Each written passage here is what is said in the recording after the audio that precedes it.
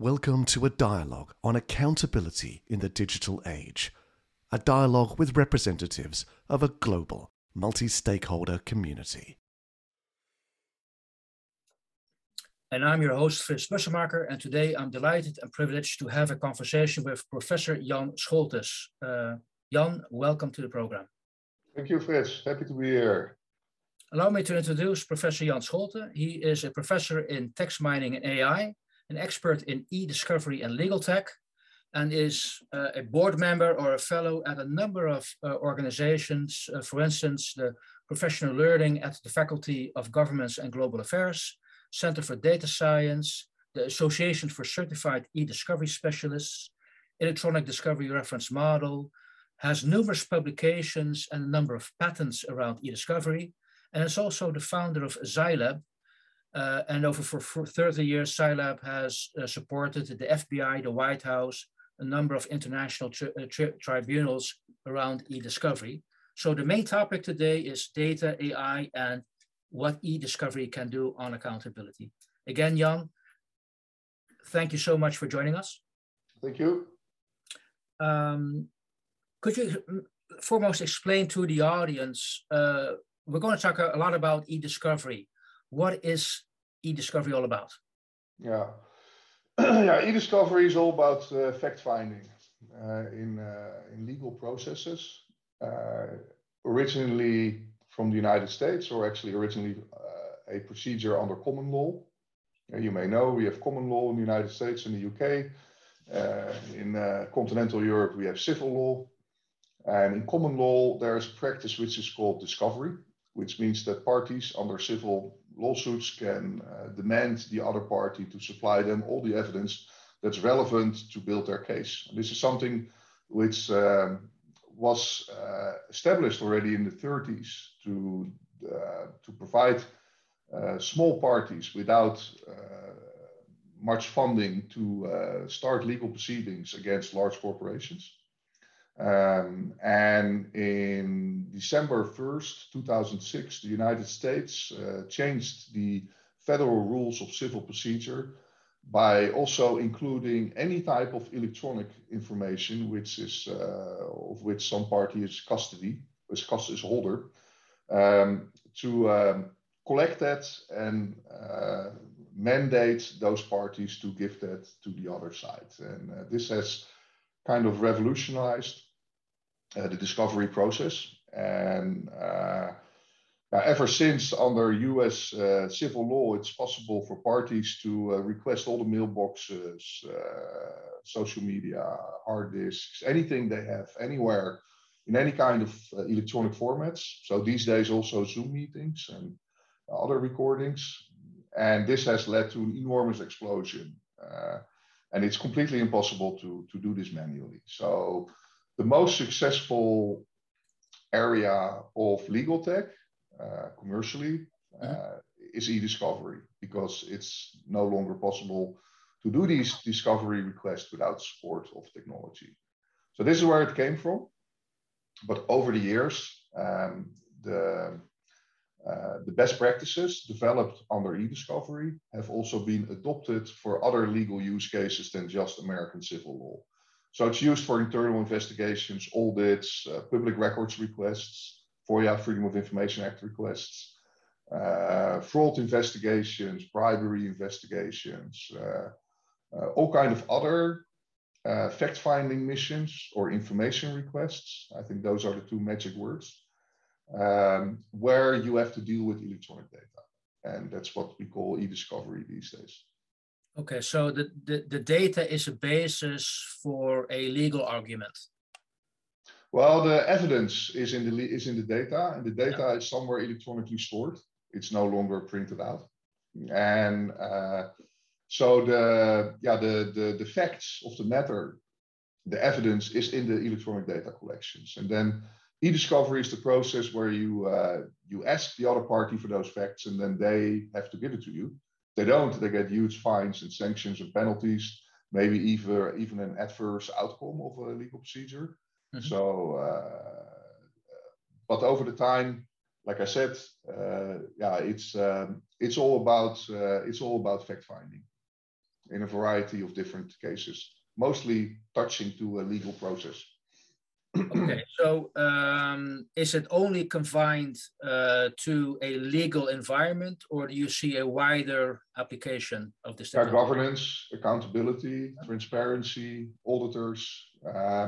It's formally, and this is the process we also developed in the Electronic Discovery Reference Model Organization, which is an international organization where we develop standards, and we also provide education and provide transparency to the legal community on, okay, what is e-discovery and how do you do it, and it's always in the structure of you have to first identify where the relevant information for your problem is, and then you have to collect that information. You have to preserve it so it's not changed and it can act as evidence later in the process. Then you have to make everything searchable. You have to analyze it. You have to review it. You have to protect personal information, privacy, data protection. And then you have to present it or produce it to the other party. And this is the structure that we see coming back, and where a normal search program can be compared with trying to find the needle in the haystack. Mm-hmm. In e-discovery, we have a problem of a little different nature. First of all, we don't know what the needle looks like. And second, we have no idea where the haystack is. And that's a problem we're trying to solve in e-discovery. Got it. But in layman terms, it sounds a little bit like an alternative for Google, or am I now pushing it? Well, Google is a very interesting comparison you make. Very good question. Google is developed as an advertisement machine. Mm-hmm. And the Google search engine is a search engine that provides what we call in science a very high precision. Precision means that if you search for something, even if you search for just 2 keywords, Google translates that to kind of a relevant search query, and then gives you the best solutions to address your problem. So suppose that I'm looking for a hotel room in The Hague, then I Google for a hotel, The Hague, and then I get the 4 best websites talking about or providing me the best hotel deals. What Google does not do is Google does not give you all the websites referring to hotels, because that's not what you're interested in. That's what we call recall, trying to find everything that's out there. Now, if you are in the legal business, you're a lawyer, or you're an intelligence specialist, or a law enforcement officer, or you're a physician and you're interested in certain clinical outcomes, then you want to find everything that's potentially relevant. So you want to have a high recall.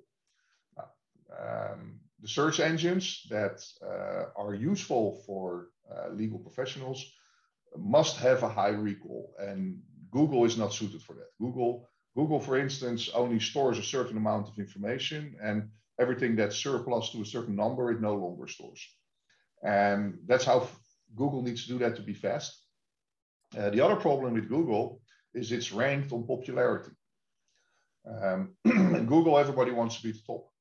If you're a criminal, you're committing fraud, you don't want to be the top. So people that do certain things that, in accountability, transparency terms are not 100% perfect, those people, you will never find them with Google. So you need to find people without knowing how to find them, or you need to find things which don't want to be found. Okay. And that makes this a much more interesting problem. So the objective is to find information, but I also would assume to validate that it's truthful information. Yeah. So could you explain in layman terms how you can actually trust the data you found?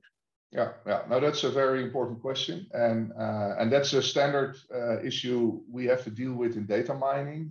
There's always confidence and support, which are 2 terms from the data mining community. How sure are you that what you find is actually correct, but also how much support is there for the facts that you find? Is it just an individual 1 or 2 times lucky coincidence, Or is it evidence that is present like 20 times and it's overwhelming and it's very clear?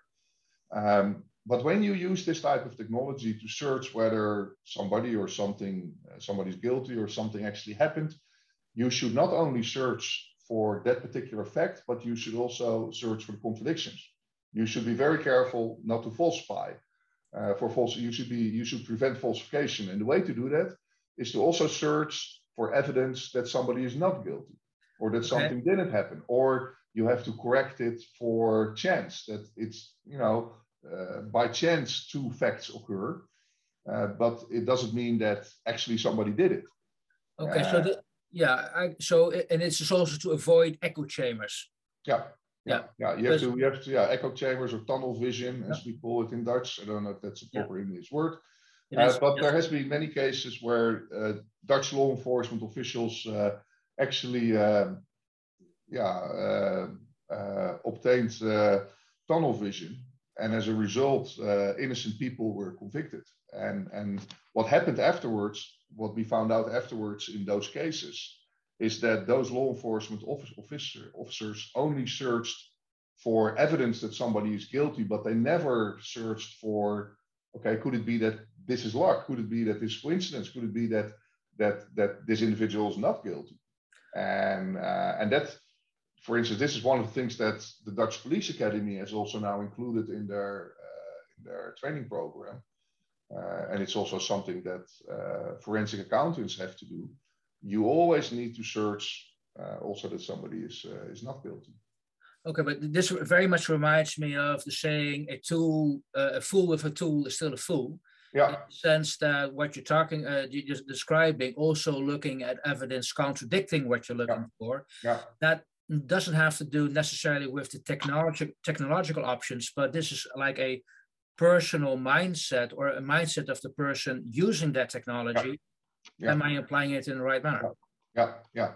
And technology always serves multiple purposes. Yeah. And you can do right and you can wrong with almost any technology that humankind invented. And using technology properly is a very important aspect of e-discovery.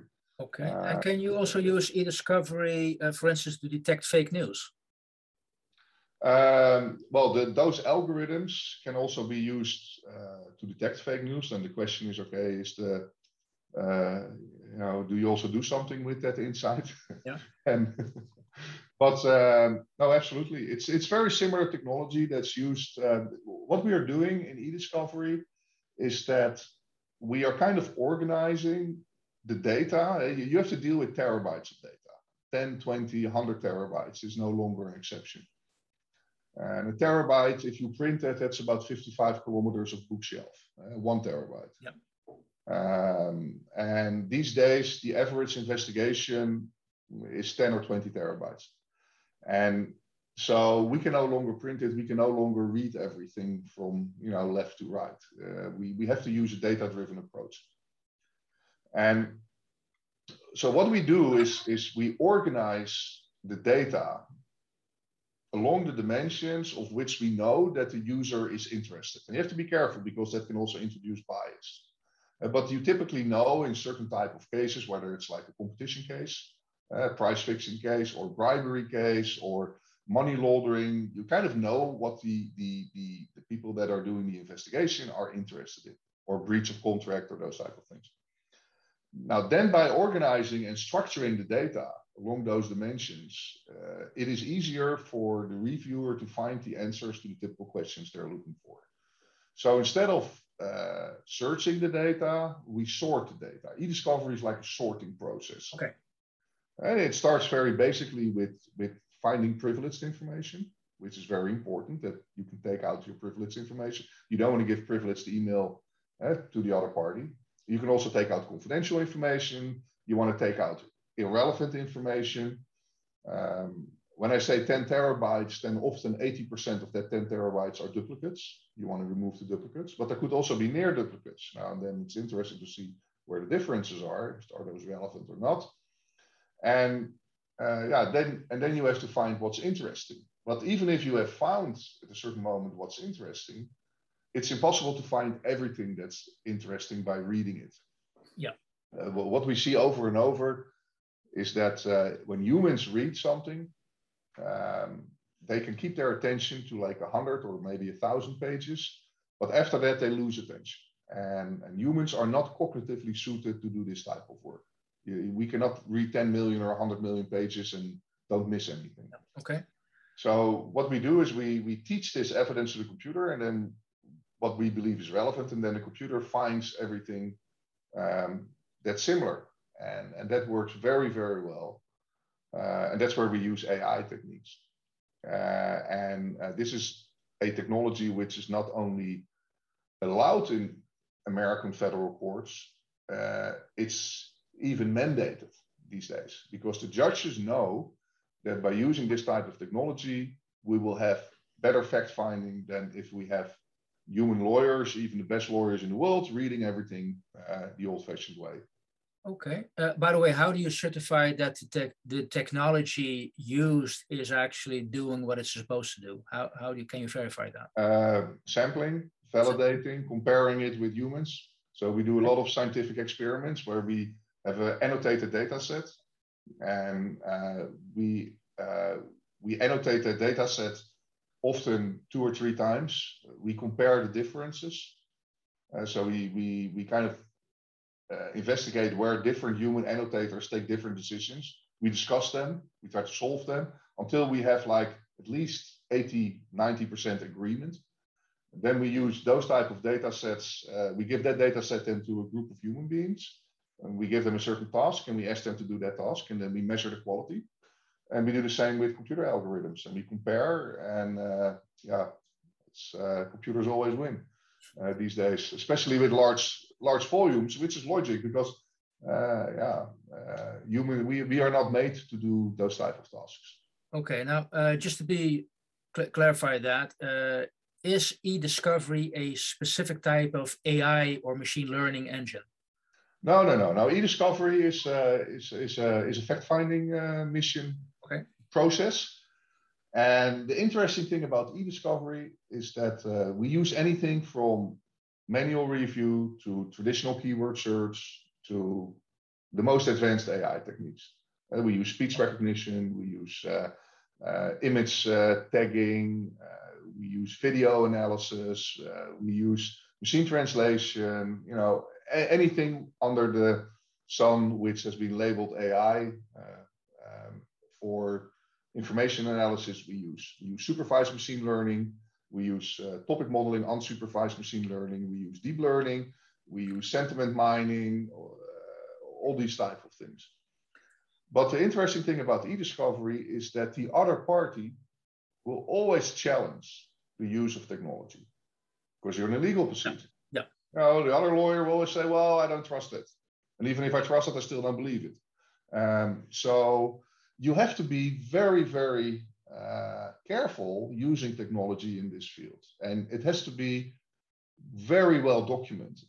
It has to be transparent. We cannot say, okay, this is proprietary technology, I'm not going to tell you how it works. That will not hold up in court. Because we also have eDiscovery on eDiscovery. And that's when lawyers start fighting about, okay, I gave you an eDiscovery task, but you didn't do it right. And now I'm going to prove in court that you actually are trying to hide information. You are, we call it spoliation. Now, if you're being accused of spoliation, you can easily end up with $100 million fine because you don't respect the court. And so in eDiscovery, in our field, we have always been extremely concerned about transparency. We call that also the chain of custody. Who did what, when? Where did this information came from? Why do we think it's relevant? Why do we not think it's relevant? Who took that decision? How does the algorithm work? Is the algorithm reproducible? If you have the same data set, at a different moment in time, you want to have the same behavior. Now, all of those things in the eDiscovery field, we have been, we've been extremely concerned about that. Good to know, because it makes me curious, when you are within your peers in the Association of Certified eDiscovery Specialists, I'm just curious, so far you've covered that the application is very much in the legal field, but you're sharing with us potential applications which go way beyond just the legal field. Is that also a discussion you have within your association? Yes, well, we are more and more concerned these days about information governance, because the whole e-discovery problem, of course, starts upstream, where people create information, and we used to have records managers, but they're kind of all gone, except with some government agencies. And these days, it's everybody's task to manage their own records, and as a result, nobody does it. And this is where the whole problem starts. It's people are collecting information as they never did before. So everybody is the custodian of a couple of terabytes of data, and then if you have a large investigation, it gets completely out of hand. So why do we keep all this information? Now, we keep all this information because we believe it's useful and maybe one day we can use it, but we also keep a lot of information that we shouldn't keep, which is violating personal privacy regulations, or we collect information that has no value at all. The National Archives, the Director of Litigation Support from the National Archives once told me that from all the data they get from the departments in the United States, which are turned over because the department thinks it's relevant information for historical reason. They say we throw away 99%. We only keep 1%. So people think that information is much more important than it actually is. And in these collections, there's always a lot of problems, a lot of landmines. So we are at the ASETS, the Association of Certified E-Discovery Specialists. We are trying to convince information specialists and IT folks to solve the problem more upstream. But that's a challenge, because it means that you have to invest and spend money for something which is not yet a problem, and not everybody wants to be proactive. I understand that, because for me, it sounds like this might be a technology which we could use when we think about how can we solve the accountability issue in a digital age, where technology is just moving faster than the legal framework can keep up with. This could be bridge part of that gap. Yeah. Well, we have many clients that, and I've seen many applications in the past where people have burned themselves a couple of times, and then they say, okay, we are not going to continue solving the problem here. We are going to solve the problem earlier in the process. And then they start using this technology for knowledge management, for records management, for file management, case management, and that's extremely powerful. So you could use the e-discovery concepts in a accountability by design. Yeah, no, absolutely. And that's what a lot of insurance companies these days are doing. Insurance companies, especially medical insurance companies, also have both medical information, but also personal information. And then they want to make sure that they are not violating any GDPR or other privacy regulation. And then what they do is they use this type of technology to analyze their servers and mailboxes and actually hold their employees accountable that they don't keep stuff that they shouldn't keep. And if they want to keep it for knowledge management reasons, then they also, one of the other benefits of this technology is because it does such a high fidelity linguistic analysis of the data. It knows exactly what is a person name. It knows what is a company name. It knows what is, we use all these semantic rules of language. I haven't talked about that, but when we analyze data, we analyze it at a very, very deep level. So we know exactly what the role is of all these phrases and words. So, and we use this knowledge to auto-redact, to anonymize information. So we have many clients, I've seen many applications where data that is relevant for future knowledge management, for instance, how did you do a certain type of case with a certain liability and a certain medical problem, you want to redact the names of the patients and anything that can be used to identify the patient, but you still want to keep the knowledge, so anybody else in 5 years from now that runs into the same problem can use that knowledge. These type of organizations use exactly this technology to identify that information, to anonymize or pseudonymize it, and then use it for future knowledge management. Love it. Now, one final topic I want to cover with you in this interview is, at the beginning we said it's still about the people using that technology, because the technology can be used for good or bad. What type of people, what type of students do you have, and what do you tell your students which come to your class? Well, I teach at 2 universities. One is Maastricht University, and there I focus on the algorithms and the computer science and the AI. And as a standard component of our curriculum, we also pay a lot of attention to ethics and to legal requirements. You cannot just collect any data you want and use it for profiling or text mining. So we also discussed the Artificial Intelligence Act, we discussed the GDPR, we discuss other legal obligations and ethical frameworks. In addition, we spend a lot of time, of course, to preventing bad science. So we focus on the algorithms, the mathematics. We teach the students to recognize whether a model is too much simplified. And we also discuss how to implement it, how to teach the machine learning, how to avoid, well, you cannot avoid bias, but how to deal with bias. There's about, if you Google for human cognitive bias, there's a great website listing 200 forms of human cognitive bias. Well, you have to deal with that. And then you also have to build in what we call legal defensibility functionality to make sure that when the user is going to use it, the user is going to do it right. Now, that we can teach to the technical people, and I'm really surprised many of them find the ethical and legal requirements very, very interesting. And they learn that very fast because they're all fast learners. And of course, they understand the mathematics and all the computer science requirements. And there I really try to explain them what is bad ethics and what is bad science and how can we prevent that. And that's what but I also teach in Leiden University, and there we have a group of legal professionals.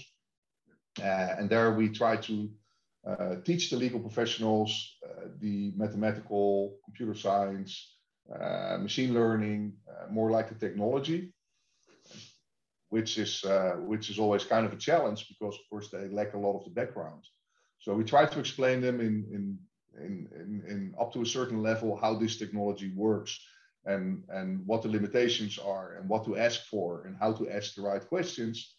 And also to understand that this technology is not a magic black box, but it's always kind of, if you understand the mathematics, it's kind of predictable how they behave. And it's also possible to understand what the technology can do and what it cannot do, and how to validate that. And in those cases, the best way of validation is always sampling, because then you can actually validate after the fact, after the classification and the use of the AI algorithms by taking random samples, if it's according to certain quality standards without completely understanding the technology. So there we take a different approach. Okay, but what I'm hearing you saying is traditionally we have all these siloed educations. You either learn something about technology or you learn something about legal, the regulatory and the law. Yeah. So what you're saying is we need more T-shaped skills. We need to bring these independent. This is a multidisciplinary problem.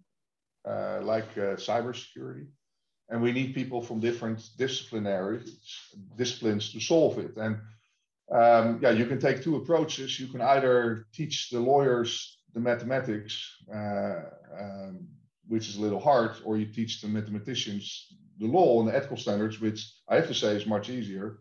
But you can also bring people from different disciplines together and have them work under a framework very similar as proposed to the Artificial Intelligence Act by the European Commission. Okay. Where you have a list of control points, checkpoints, that they can then validate, and by involving people from different disciplines, they can then come up with a framework for what we call legal defensibility. But yeah, you need to, I think you need to be even more than T-shaped. And maybe we said alphabet shaped. I think T-shaped is not good enough. It's maybe M-shaped. And you do need to have a little bit deeper knowledge, because the one problem that I see, and I wrote a whole publication about this, which you can also find on my website, which is called thelegaltechbridge.com, okay. Where I share all the educational material that I developed. And the problem that we have in this in having lawyers or legal professionals and computer professionals working together is that they are so different in education and in language that it's not that they don't understand each other, but often they don't even know that what the other party is doing, that it exists. And yeah, if you don't know that it exists, you cannot recognize it, let alone understand it. And what we need to do in legal tech education is to make people to first of all acknowledge those differences, okay, and then address them. Because a great example is, for instance, IT folks, of IT professionals. They hate ambiguity. They want to write things down very explicitly, very non-ambiguous. Legal professionals deliberately add ambiguity to contract language to be prepared for unpredicted or unexpected cases in the future. For instance, IT folks work with the 80-20 rule. First we do the 80%, and then we think about the 20 later. That's totally unacceptable for legal professionals. Everything has to be right 100% from the start. I don't know if you've ever seen a legal professional working in an agile way. Mm-hmm. They can't, So there's all these differences, and if we don't address those differences, we don't understand each other, and then we're not going to get to the solution, because the solution isn't a full integrated approach from those two fields. Jan, I think what you've taken us through is we likely already have a number of great solutions, e-discovery, which can help with accountability in a digital age. However, we need to communicate and understand each other. Yeah, absolutely. Yeah. Okay. Yeah, and that's going to be quite a challenge. And I see that there's a younger generation that both sides, both at the IT computer science departments, that don't want to develop software without taking the ethical and legal parts into consideration. They feel they have like a responsibility to society to not make Darth Vader software, so to say. On the other hand, we see a younger generation of legal professionals who understand that, if they don't understand what's going on better, that they may become irrelevant in the longer term, and they're very concerned about that, okay. And they want to stay tuned, and okay. That's good. Yeah, good. And I want to be there for those people, and help them to solve this problem. Great. So. Final comment. So are you optimistic about the future for accountability in a digital age? Oh, absolutely. Absolutely. It's, I think we've passed the period of identifying where the problems are, and there are many directions for solutions, not only from IEEE, ACM, but also the European Commission. And I think, we now have to make sure that the people that are stakeholders in these processes are all involved and understand what's going on. But I think we're making huge progress there, and I'm very optimistic that we will get there. Yes. Jan, Professor Jan Scholtens, thank you for sharing your insights, and thank you for the conversation. Yeah, thank you very much. Happy to do.